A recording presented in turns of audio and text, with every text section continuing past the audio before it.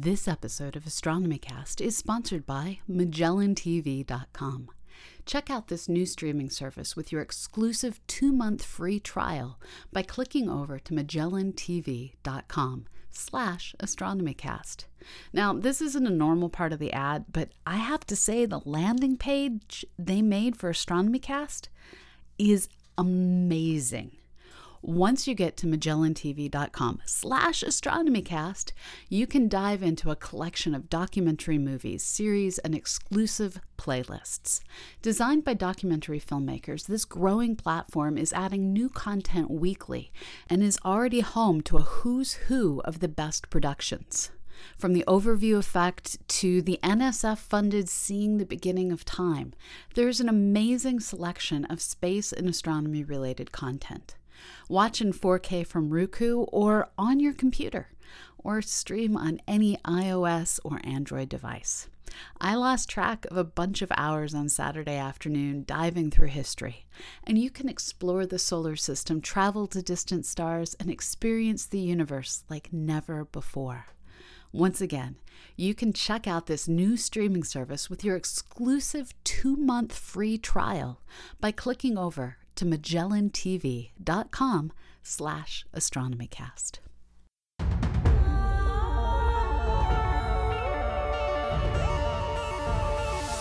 AstronomyCast, episode 532, Modern Astronomy of Australia. Welcome to AstronomyCast, our weekly facts-based journey through the cosmos, where we help you understand not only what we know, but how we know what we know.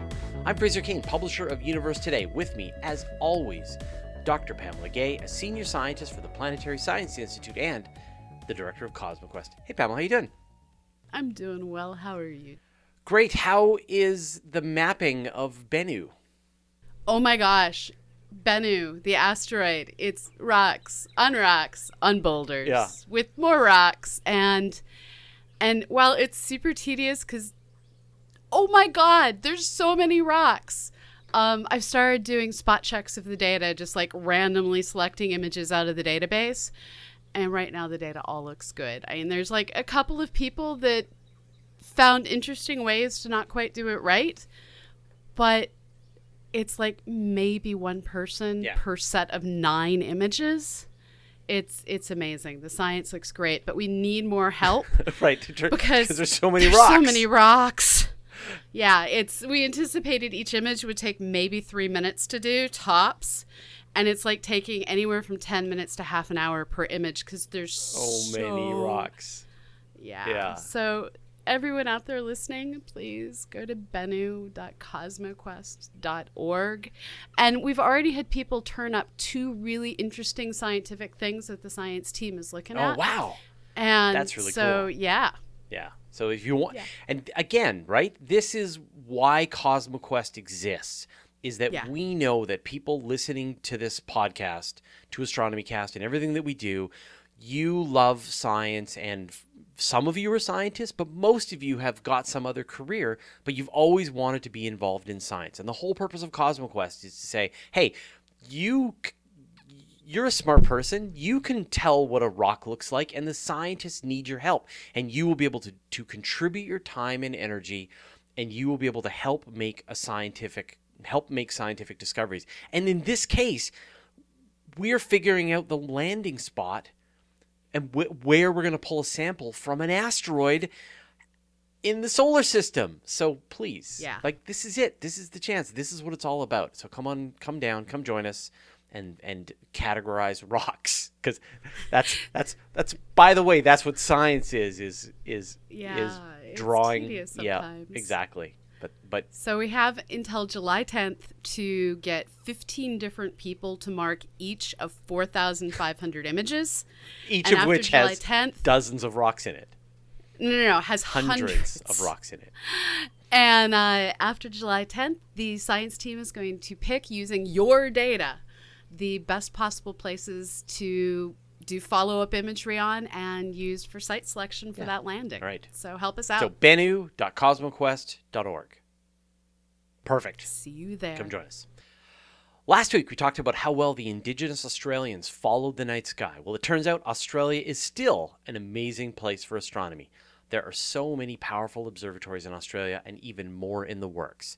And I'm going to make Pamela break one of her rules today, which is that she doesn't talk about future observatories and missions. I'm going to make her talk about one because it's so cool. And this one I'm okay with because it's not going to blow up on launch. Right. Yes. So and it's neither okay. will James Webb. James Webb is going to make it to space, and it's going to deliver amazing science. I guarantee it. See, SKA has no chance of blowing That's up. true. All right, well, let's get into it. So, give us a sort of a map of the modern astronomy that's happening in Australia, and why it's actually, no. Before we do that, why is Australia a good place for astronomy? Well, first of all, it's not very habitated. And second of all, it has like nice high plateaus, nice large deserts. So it's this perfect combination. In Canada, you don't have that many humans. You tend to congregate on your coasts and in random places along your southern border. But the vast middle of Canada is like grizzly bears and mining settlements. Yeah, grizzly bears hate telescopes. But you don't really build telescopes in Canada because you don't have the right conditions. You don't have dryness. You don't have, well, you have altitude. You just don't have dry altitude. No, we have you guys, wet. Yeah, you do wet really well. Now, with Australia, you have the outback, which is arid. You have these amazing plateaus. You have mountain ranges. And on top of that, you don't have a large population. And this combination means Australia is dark. Yeah. And so where else would you put telescopes? It also just has this long history of, well, when they first settled there, they needed to like figure out when they were. And that is a really weird phrase, when they were, but they didn't actually know precisely what time it was relative to like London until they had really accurate measurements of the stars. And that was necessary to keep their time coordinated. So they figured out where they were, they figured out when they were, and Sydney Observatory was one of those places that was relied on for mapping the southern hemisphere and for determining their place in, well, space and time. And again, I mentioned this last week, and I'll mention it again, having personal experience with Australia and with the dark skies of Canada. Both, I can get away from the light pollution, and the skies in Australia, there's no comparison. Like, it's because here we get the Milky Way down at the horizon, and in Australia the Milky Way just goes right overhead, and it is just an absolutely stunning experience. So even if you do live in a place with dark skies and not very much light pollution, it's still just next level in Australia. And so when you go there, and this is everyone out there, I hope going to Australia is on your bucket list. I know not all of us. In fact, most of us will never get the chance to go there. But if you do, good chances you're going to fly into Sydney. And Sydney is home of Sydney Observatory. It's this amazing historic facility. It's up in a park looking out over the harbor.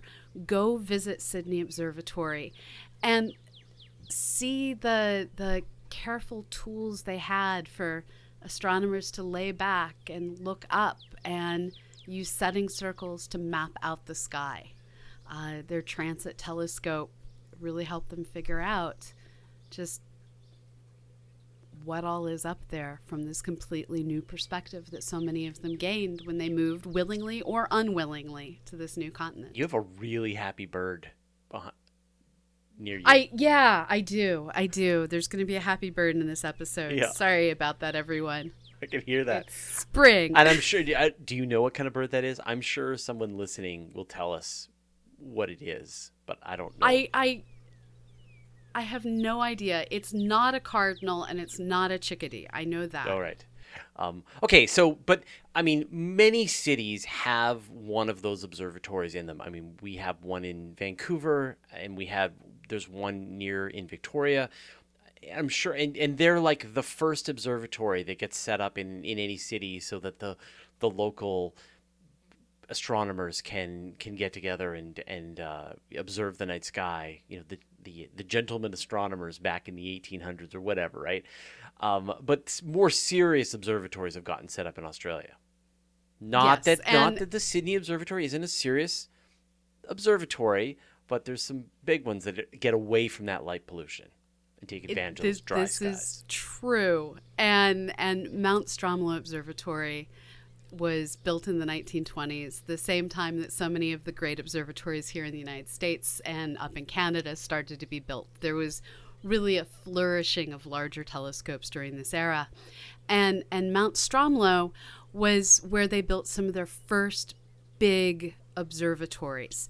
And it has gone on since then to do modern astronomy. It was part of the Macho Project, which was a project to look out at the Magellanic Clouds night after night after night and look for foreground objects in our own Milky Way galaxy passing in front of those background stars in the Magellanic Clouds, and through gravity magnifying the light, gravitationally microlensing the light of those background stars. And the Macho Project was part of how we realized, yeah, dark matter is really small stuff and not just a whole bunch of dark stars in our own galaxy. And so we had the Macho Project. We had Brian Schmidt organized the High Z Supernova Search team there. And it was where the Anglo-Australian Observatory, a 3.9 meter telescope, was built. Unfortunately, Mount Stromlo, outside of the city of Canberra, was mostly destroyed in 2003 by brush fires. Yeah. And this is a problem that has plagued many of the observatories here in the United States and in Australia as well. And one of the things that is much more terrible in Australia is eucalyptus trees are essentially giant trees of explosive oil waiting to, well, explode. Yeah, and, I remember that. I had been doing Universe Today for about 3 years when that fire happened, and so I was covering it. I was covering that the fires were approaching, and then it really seemed like Mount Stromlo was going to get hit, and then it did, and then, you know, beautiful. I think they had like a 50-inch telescope that got completely destroyed. Like the place was really devastated. But is it the same situation as some of the, you know, Kitt Peak and these places in the U.S. and these places in South America where you've got multiple observatories set up, multiple telescopes? It's not just one big telescope, right? No. So there was the 50-inch Melbourne Observatory, which you mentioned, which was the historic observatory that was destroyed. The director's house was destroyed. There was a whole variety of different instrumentation buildings. Luckily, they had just shipped a major instrument they had completed, so it was saved. But there was telescope after telescope after telescope up there, and some of them survived, most of them didn't, and they've been working to, bit by bit, rebuild the facility. And today there are about 45 researchers up on the mountain continuing to work there, continuing to work on building massive instrumentation, doing survey work. But it's not the facility that it used to be. Fires have devastating effects. And, we went through this again with the Siding Spring fires, but that didn't have as scary an outcome. No. So Siding Springs Observatory is a different facility. It is further north, still on the east coast of Australia. It's another optical facility. This is one that has dome after dome after dome. If you can imagine in your mind, like Kitt Peak National Observatory, the Mauna Kea facilities down in Hawaii. Siding Springs is another one of these facilities that just has domes as far as the eye can see. The Eye Telescope Project has some of their rentoscopes up at Siding Springs. And they, again, had a forest fire, and luckily they didn't lose any of their major facilities, but there was damage to the observatory in the process. Yeah, I'm seeing there's over 60 telescopes on site. Yeah, So it is telescopes as far as the eye can see. They are just everywhere. And so this is the problem, right? I mean, for what Australia does have it with its dryness and its being away from the light pollution, it doesn't have much altitude. Like the highest, you could summit the highest mountain on Australia with not a lot of work. It's a day hike. Yeah. Australia is really old, which means the mountains have all shrunk. Right. But it just means that they don't have a lot of places, right? They don't have a lot of good places to put big telescopes at the top of to get above that stupid atmosphere.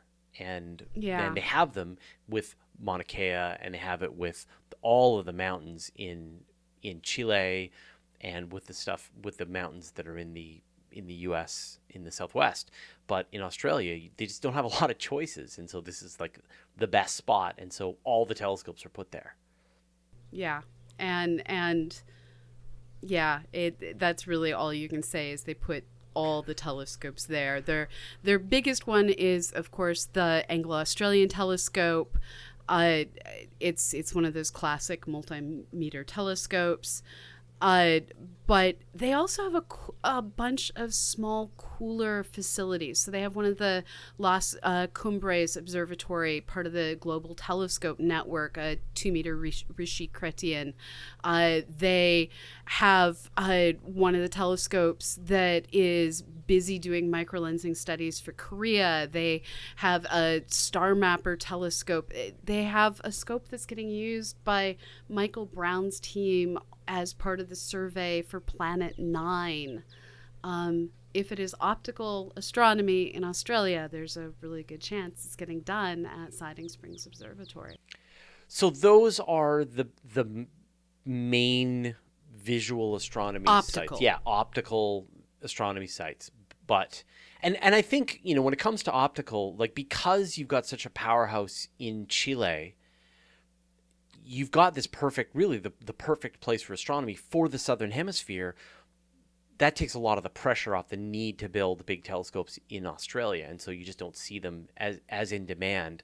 It's nice to have some local science, nice to have a view to the sky when it's daytime in Chile, but still, you're not going to be able to really compete with the skies that they've got in Chile, except for maybe going to Antarctica. Right. And this is where you see Siding Springs and Mount Stromlo are basically university observatories or places that have rentoscopes and small projects, but they're not the massive multinational collaborations for these optical telescopes. And I'm just going to keep saying that word until we switch topics. Okay, you want to talk about radio telescopes, don't you? Yeah. All right. So Australia really has defined itself as one of the leaders in radio astronomy. And one of the cool things that a lot of people probably don't know is Wi-Fi, which is how I'm able to talk to you right now because I'm a bad human and I'm streaming over Wi-Fi. The reason that we have Wi-Fi is because folks working on radio astronomy down in Australia figured out how to do the encoding and unencoding that is necessary to push signal out over a Wi-Fi and have multiple computers all hooked up to the same system. That was radio astronomy. Thank you, radio astronomy. Yeah, thank you, radio astronomers. And so Australia has, for what feels like since the earliest days in radio astronomy, been one of the global leaders. They have, of course, the famous Parkes Observatory.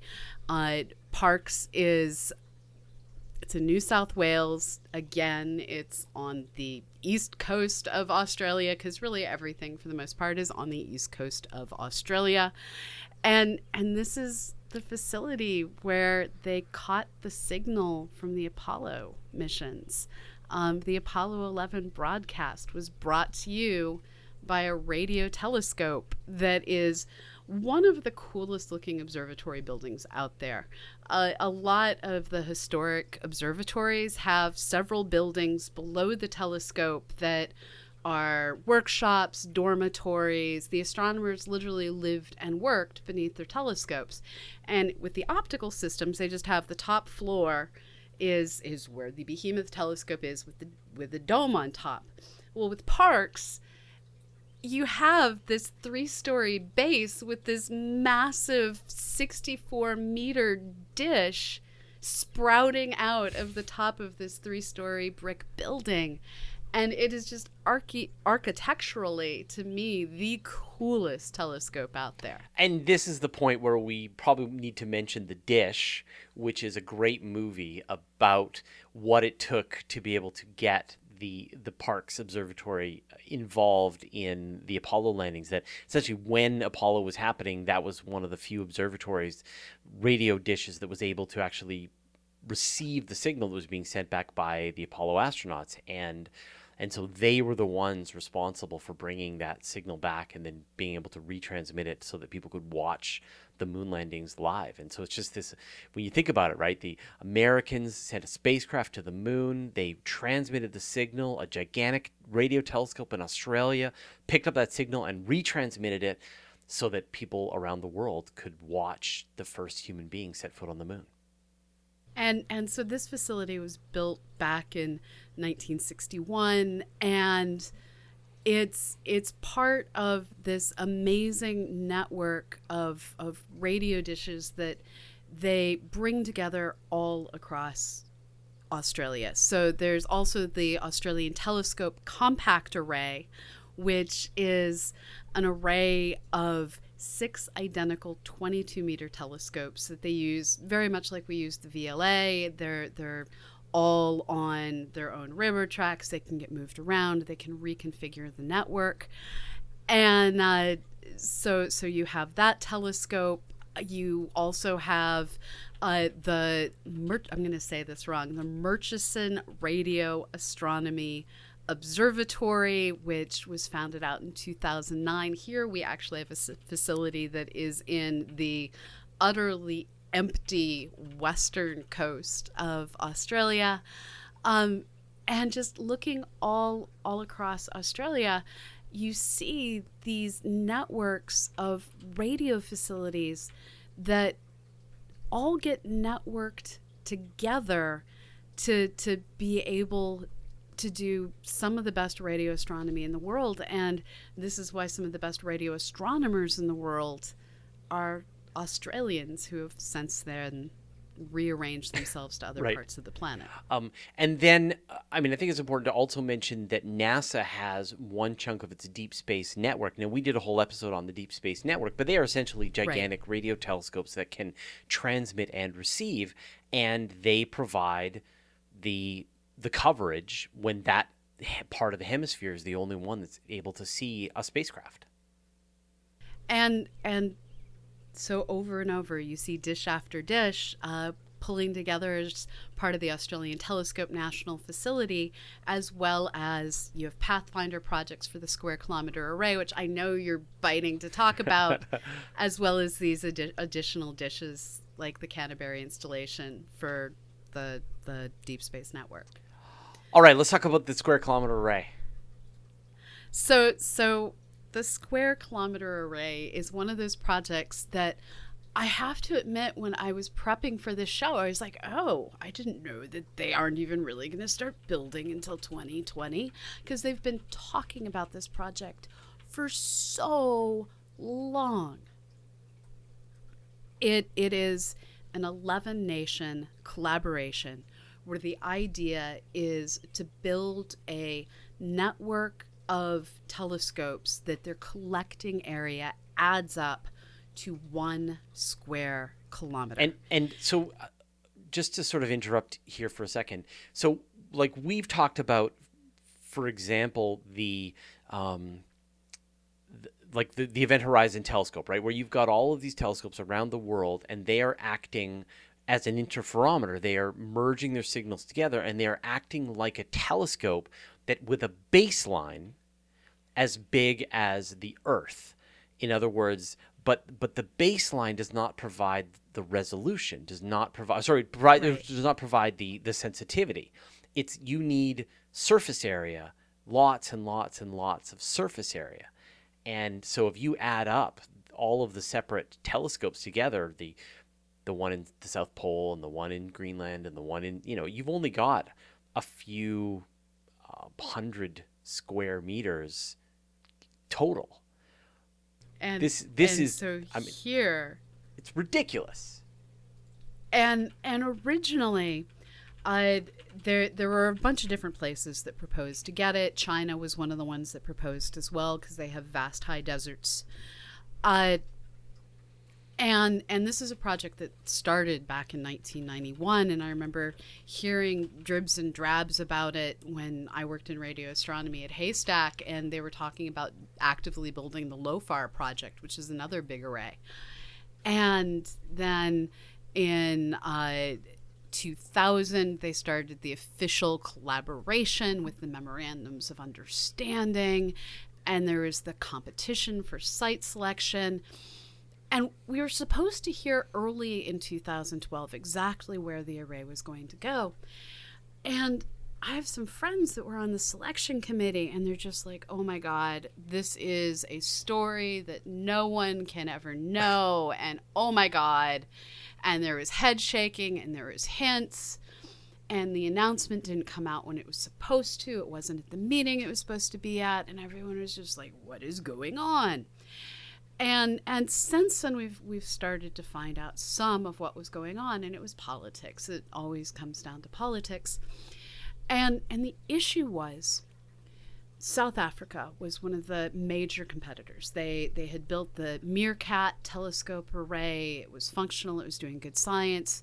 They were investing vast resources in developing astronomy in South Africa, and they were building collaborations across southern Africa, multiple nations, where they were looking to develop their continent by developing their science and building this infrastructure multinationally. And they had this great proposal. But they were a new kid on the block. They didn't have that 200 years, that 100-year long record of building observatory after observatory after observatory. And human beings are biased. We like what's familiar.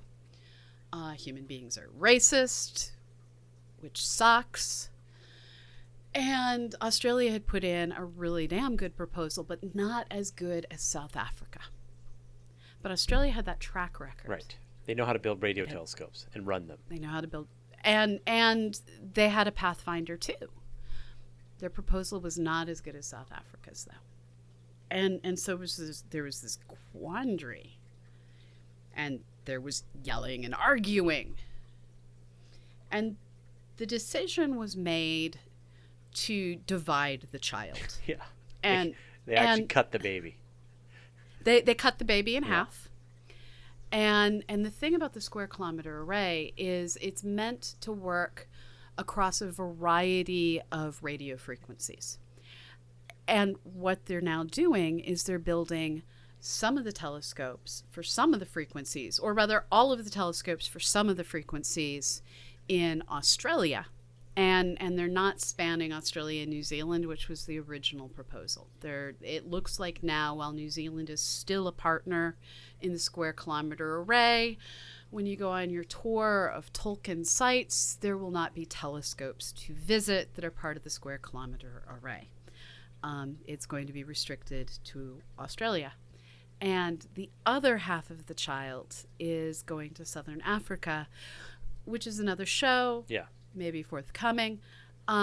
So now we are looking that Murchison Radio Astronomy Observatory that I mentioned is where the Square Kilometer Array Pathfinder mission, or I guess radio array, was built. Noisy astronomer Nicole Gallucci, a friend of our projects, she actually worked on that with her dissertation, which is part of why I was like, this stuff should be more advanced by now. Because she was involved? Yeah, it's been enough years. Right. They picked in 2012. So in May of 2012, they announced they were dividing the baby, and they started working on how are we going to build this. They started marking out the radio quiet zone. They started mapping out the locations, and as they're working on it, they're hoping to start building in the coming couple of years. Yeah, like we are expecting the first phases of the square kilometer array to start coming online by the end of the 2020s. Yeah. So, but I just want to we're kind of running out of time, but I want to give like one really interesting thing, which is people always said like, oh, we've been broadcasting all of these signals into space, but of course, and are aliens listening to us? And the reality is that the aliens, the signals over large volumes of space, they drop down to barely perceptible beyond any reasonable distance.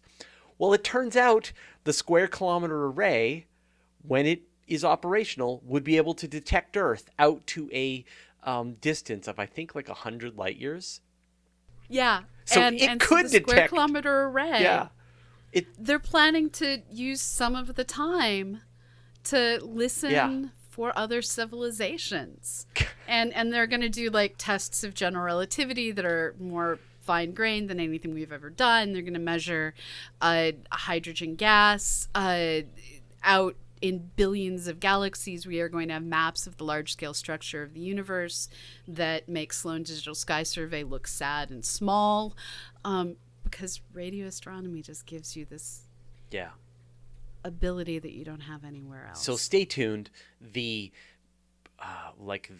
Large Hadron Collider, the fusion experiment in Europe, these monster things, the James Webb Space Telescope, this is on the same class as those big international collaborations, and should provide a level of science, push our understanding of the universe out so much farther.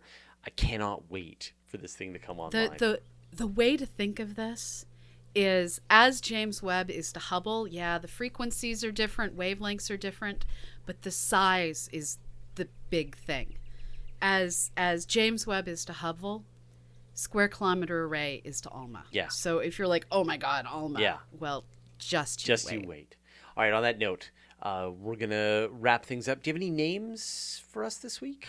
I do. I have so many names, and I'm so glad I have so many names. I am going to read some more of our Patreon patrons. Thank you so much, all of you, for what you do that allow us to do this show. So this week, I want to thank... oh, man, I have to scroll to the correct page. Hold on.